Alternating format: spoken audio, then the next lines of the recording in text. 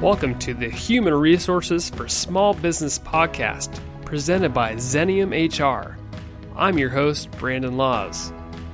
Whether you're an HR professional or a small business leader, each episode of this podcast is designed to bring you the latest in technical HR and leadership at your convenience. More content is available on our website at www.xeniumhr.com. Let's dive into today's topic.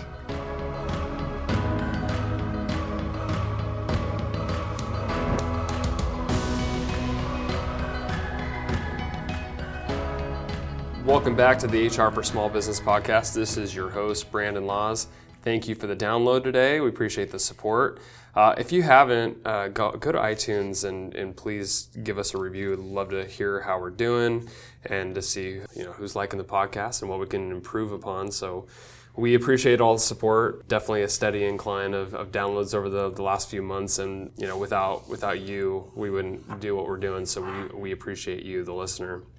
Today, we're doing another book club round. I have Tyler Mavison back with me. Tyler, again. How are you? Good. I'm doing great. It's the last time we talked about Disrupted. That was a fun podcast. Mm-hmm. Yep. A really good, interesting read. That was one you and I had read sort of separately. That it was talking about work culture. This one, we're actually getting back on the book club train. So we have How to Say Anything to Anyone. Mm-hmm. This is by Sherry Harley. Let's just kick it off right off the bat. What'd you feel about the book? We had one of our best discussions in our book club. Really good book club discussion. I mean, it really boils down to the way this book is presented. It's more like it's a how-to kind of reference that anybody can, if you're an entry-level employee or a manager or even, C-suite officer, you can learn a great deal about how to communicate with employees. And I think that's what everybody was hoping to get out of the book. And they did. Mm-hmm. So I mean, we had a great discussion. It was fantastic. It was. And we always try to pick books that are communication or culture based, and sort of those topics that are sort of on the outer edge of just traditional self-help type of books. Yeah. And we want to get on the spectrum of how do we get better at our jobs? How do we communicate better with other people? And just how do we make progress in business? And exactly. And I think a lot of people have different, various types of jobs, and they do different things. But one thing that's kind of ubiquitous with every business professional is communication skills. Mm-hmm. How well do you communicate with your employees, with your manager, with your direct reports? So, I mean, that's kind of, you can always learn new things about how to communicate and communication in general. So I think that's kind of the great essence of this book is building your communication skills. And let's set the stage a little bit before we actually dive into the aspects of the book. This book is really written for all sorts of people. Everyone, Sherry talks about a client relationship where you're really setting expectations and how to communicate with them and make progress on both ends. Coworkers, family, friends. I mean, this really touches all aspects of anybody. That's why the title, How to Say Anything to Anyone, it's all encompassing. It really, communication is one of those things where whether you're typing an email, you're on Facebook, on Twitter, or in person, this is applicable to all of that. Oh, yeah. Wouldn't you agree? Oh, yeah, definitely. I mean, it's true to its title. I mean, it's how to say anything to anyone, regardless of where, if it's work relationship, personal relationship. It covers the gambit. When you think of this book, and let's just talk about what the book looks like itself. It's a short read. It's a short read. How many pages would you say it is? 150, 160. So you could read it in a couple sittings. The one thing I'd say about it is it reads sort of like, I don't want to say necessarily a manual, but you could pick it up and sort of flip through it. There's a lot of step-by-step processes or questions on how to walk through certain situations, and I love how she lays it out in the book. So that's what I'm saying. You could flip to any chapter on any given subject and really pick it up and just run with it. Exactly. So keep it at your desk. This is definitely a desk book that you can just keep it right by your computer screen, and if you have one of these conversations or you have something come up that you need to know what's the best way to communicate, pull it up, scroll through it, and you'll be able to find an answer to communication, a situation that mirrors what you're going for. So yeah, and I felt like as a salesperson, you could easily go to the parts about client relationships and setting those upfront expectations and the contractual stuff. And then an HR professional, I mean, who's the audience of this podcast, employee relations things come to mind, like, you know, coaching people on how to do one-on-ones and just for the managers, giving them the tools. I feel like there's a lot of tools in this book. Oh yeah, everybody has difficulty trying to find the right things to say to someone in difficult conversations. You know, no one likes to have those. No one likes to talk about have difficult conversations with people or talk about difficult things with employees. It's always kind of a gray area that no one wants to cross. So this book it kind of gives you some tools and some insights into how to just kind of broach the subject with these difficult conversations. And you know, one of the instances was like, you know, body odor. You know, that's kind of it's a tough conversation to have with someone, but it's needed in order to, you know, build a relationship with that person. So I think this is just a great guide for anyone just trying to better communicate with people. Yeah. Just going further on the difficult conversation piece, and I really think this book is really all about that. It's like these conversations are so hard to have for a lot of people. Like we get social anxiety around having these really tough conversations. Some people, it maybe comes natural for them, but I think the reason it's difficult, and she makes the point in the book, is that we just don't have the upfront expectations about, you know, an agreement between you and I, like I'm going to be real with you and you're going to be real with me, and we sort of have that ongoing feedback loop, and it's okay to do it. It's the permission to do that. And what her point in the book is, you need to have those things set up front. Otherwise, it becomes really awkward because you don't really necessarily have the permission. Like if you and I weren't as close as we are, and, you know, I had to bring up let's go in the body odor issue. And I had to say, Tyler, this is, you know, very tough for me. But if we didn't have that upfront agreement, or we didn't have the friendship that we do, that would be a difficult conversation. I think that's a point in the book, is that when you have a new employee, when you have a new client, even family and friends, like you want to have that upfront permission to say, if this comes up, is it okay for me to have this conversation with you? And it's not only difficult for the person instigating the conversation, but it's the recipient as well. Totally. You know, if you don't have that relationship or that understanding that, hey, if there's something comes up, can I speak to you about it? Can I be open with you about it? Do I have that trust level that we can talk about these things? It can be a shock, and it can be completely debilitating, you know, from a person receiving that feedback if they didn't, you know, get that permission beforehand. So it's key to kind of build that rapport up, build that trust level, and you know, say, if something comes up, do I have permission to speak openly about it and talk to you about it? Because I think that's the point, is the openness about it. Because if we don't have that permission, we're likely to beat around the bush. We're not going to take it head on. And I think that's the whole point in this book, is once you kind of walk through the process, the steps to speak openly and provide the feedback, is to just cut to the chase and get right to brass tacks. Because if you try to soften it up, if it's a tougher conversation, beating around the bush isn't going to do you any good. It makes it worse. It can make it worse. And then she mentioned that, you know, it's good to be direct.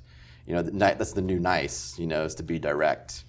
So if you're being, like you said, beating around the bush and getting, you know, circling the subject matter isn't going to help anybody. It's just going to prolong the necessary conversation that you need to have. So it's not going to be good for both parties. I want to pull the thread on you just said, like, being nice. And she makes that point in the book, and I think that's where you're coming from. Is she says being nice is direct, and using the fewest words possible to convey the message clearly. So not softening the blow, just cutting right to the chase, using fewest words, and then allowing them to ask questions if they have it, or any follow up. And if you have that relationship and that understanding that you can be direct and be open, then there's not going to be that much of an issue, because the person's going to know that we already had this established, that she's going to come to me or he's going to come to me and with, you know, whatever they need to say, the feedback, and it's going to be direct. It's going to be to the point,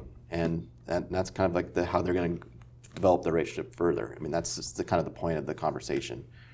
I want to talk real quick about business relationships, just for those that may be in like sort of a sales situation or even account management. She talks about how when business relationships lack a verbal contract, that it could later get you into trouble if there's a problem. Yeah.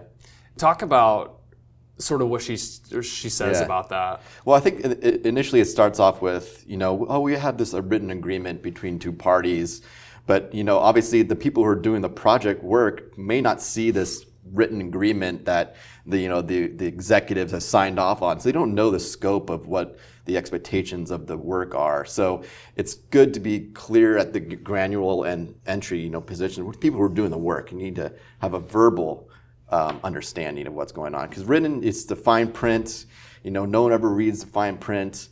It can get misconstrued. But if you have a verbal, discussion, not by email, not by text, even though that's kind of like people like to communicate, it's a phone call. Even more in person would be better. So have that dialogue, direct dialogue, understanding of what are the expectations of this project or don't you think partnership. That it's not only just a verbal in person that you face to face, but also written, and especially with the business relationships. Yeah, you want to written down so you can go back to it and not just verbal. Hey, this is what someone said. It's good to have that conversation in person with the person, but also have it in writing as well. But to the point where they can both parties can understand it, and it's not just out there for executives to. And I think people should read the book because there are step-by-step processes that she outlines. And in fact, I'll just kind of rattle some of them off, but she says the steps in setting expectations for that. I think it applies to not just business relationships, but all relationships. I think all relationships, but stating the goal. What do we want out of this? Setting the expectations. What you're going to do, what I'm going to do. Agree on how we're going to work together. How we're going to communicate. In person, Skype. Voicemail, text message, whatever, asking for feedback. So Tyler, I would expect you to give me feedback, and I'll do the same, candidly. Ask for permission. Can I give you feedback? Agreeing on our roles. So if you're the client, I'm the business person or salesperson or account manager, just making sure we understand our roles, and then agreeing on a communication process. So she sort of outlines that, and of course there's meat to each of those steps that I recommend people read. But I think she just, overall, like how I sort of interpret this is that you're planning for the worst with this upfront agreement, and that's why I loved this book so much. What do you think about that? Yeah, exactly. I mean, you think something's going to go wrong. Something gets delayed. There's going to be an issue with deadlines or communication. Something's going to lapse. But in order to move forward and get past that, you have to develop some communication, some agreement with the parties to say, this is how we're going to handle this situation. This is the roles, this is responsibilities. This is how we're going to give each other feedback in order to move past whatever roadblock we come to in the project process. So I think it's good to have that verbal and written communication, because everything is not going to be outlined in the high level verbal written agreement. Well, and even then, it's like nobody pulls out contracts or remembers it. So I think you constantly have to remind each other of the fact. But up front, I think it's not only written, but verbal, and then to outline sort of the simplistic things. Like, I think the communication piece is the most important. Like, what I mean by that is, how do we want to communicate with each other? Because I think you talk about roadblocks. The roadblocks are, I don't know how to reach you. Like, if you're never around, or it's hard to get a hold of you. Like, what if I'm leaving you voicemails constantly and you're not returning them? Well, for one, that's probably not a good place to give feedback. But maybe you're going to respond to a text message. Or maybe I should hit you up on like a Facebook message or something. I don't know. But wouldn't you want to have that conversation with somebody up front to figure out how they want to be communicated? Find the best channel for communication for each person. They may not have the same channel of communication that you prefer. And she uses the example in the book where one of her employees, direct reports, was emailing her. And since she gets so many emails a day, it's so much that she tries just to look at them and get to them at a later time. But then she gets the call from the employee saying, "I haven't heard back from you on the email response." And so it gets to a point where that may not be her best way to communicate. So she set upfront standards, say, "Hey, it's probably best that I get a lot of emails each day. It's probably best that you try to get in touch with me by phone, because I check my phone or voicemails more frequently than in emails. Do you remember the one story she was telling in the book about, I think it was her own personal experience, but when she was like working away on something and then an employee interrupts her, and then she was just like not in the frame of mind to respond? Well, I think it was that the one where the employee was inundated with like emails, like CCing her on different emails. Well, I think those are two different things, but I mean, they're very similar. Yeah. Like one is she's getting just hammered with emails, and then Sherry, the author, decides, I'm just going to have a conversation with this person and say, hey, look, I don't need to look at every single email, but if you want to copy me on the most important things that I need to review or whatever, then do it that way. The one I was talking about really was, I think, where an employee would come into her office and just catch her in the middle of something. And then when questions are being thrown at her, she's just like not in the frame of mind to be able to respond. Yeah.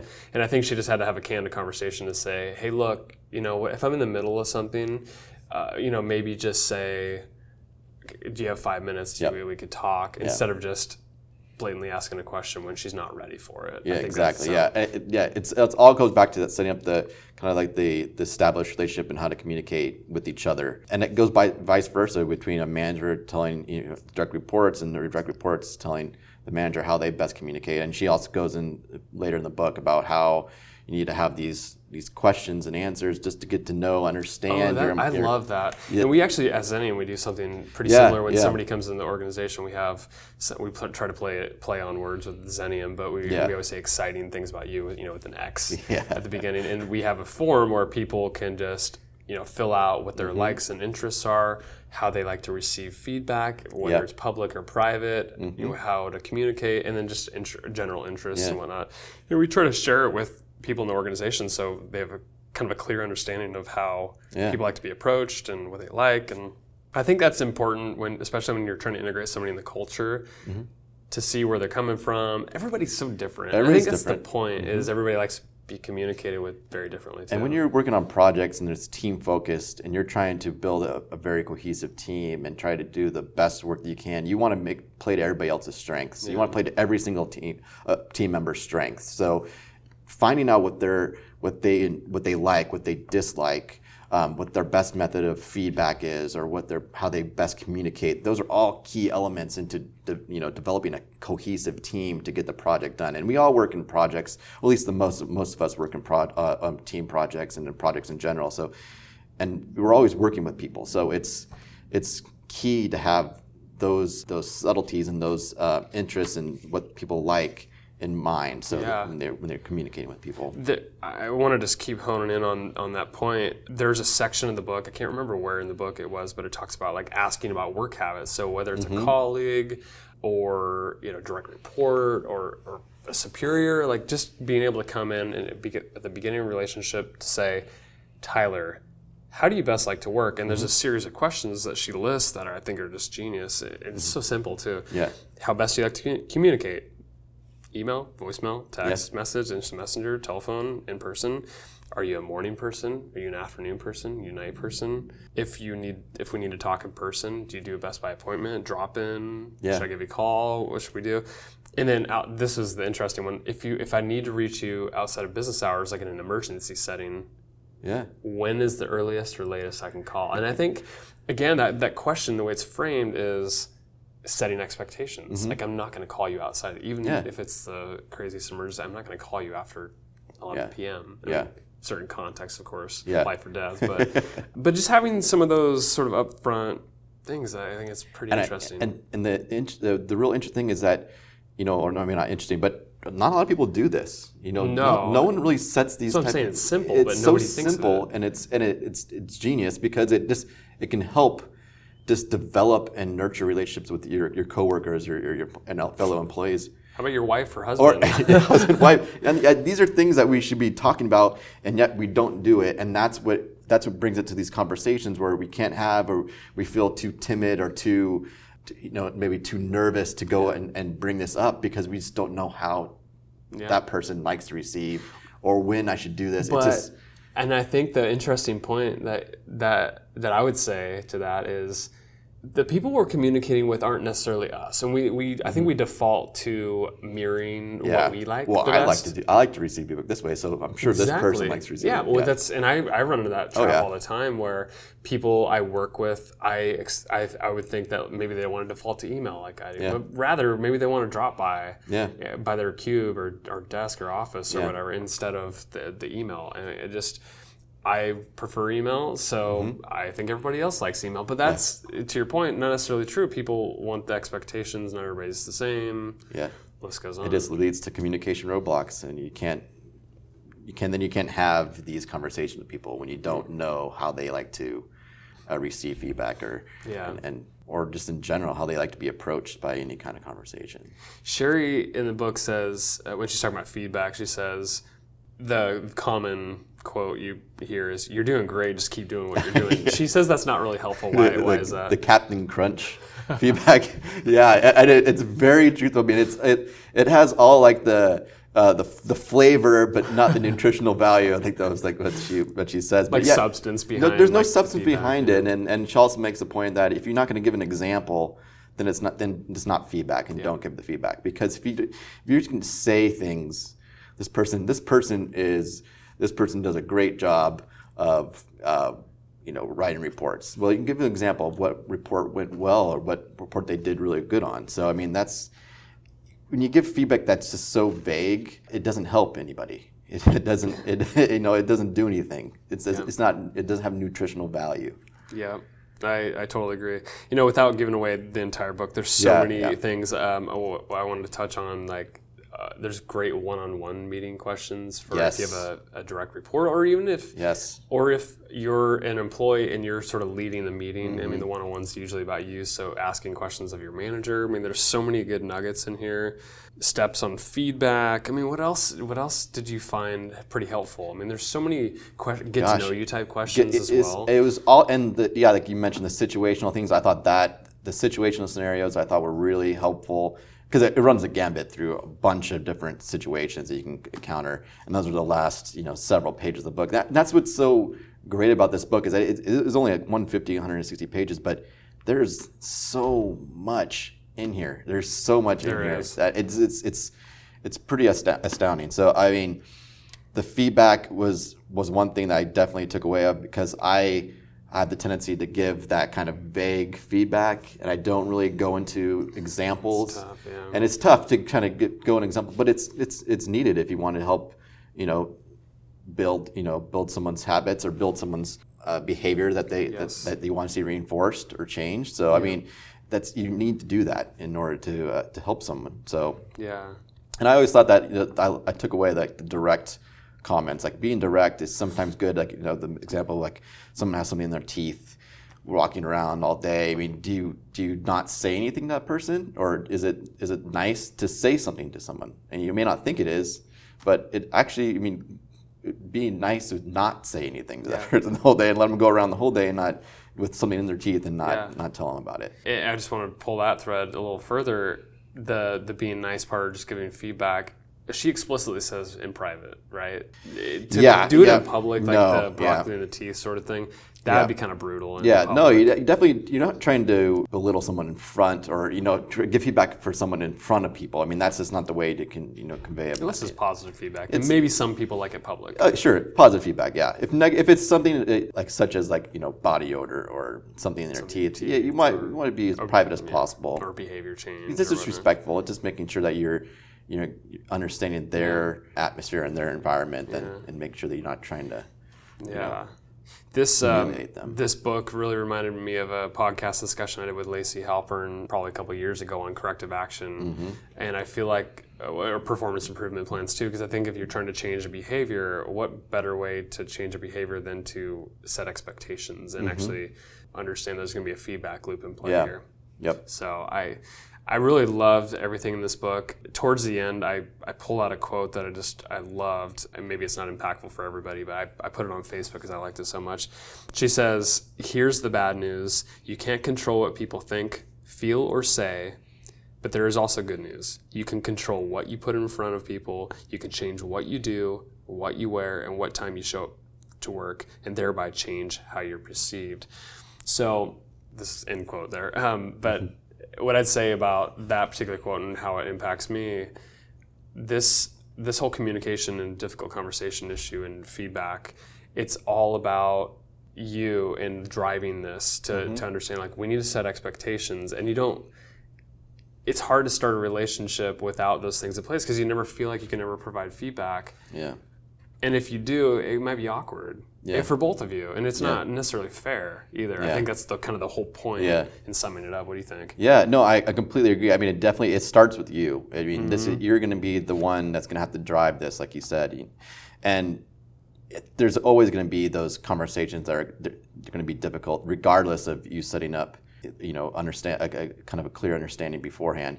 But by doing that, it lessens the severity of how awkward it's going to be, and it sets up a way for you guys to build a relationship with whatever employee you're talking with for the future, and not have some lingering bad conversation around. It's all geared towards improvement, and it's definitely you're in the driving seat, so it's up to you to kind of instigate that scenario with someone. So.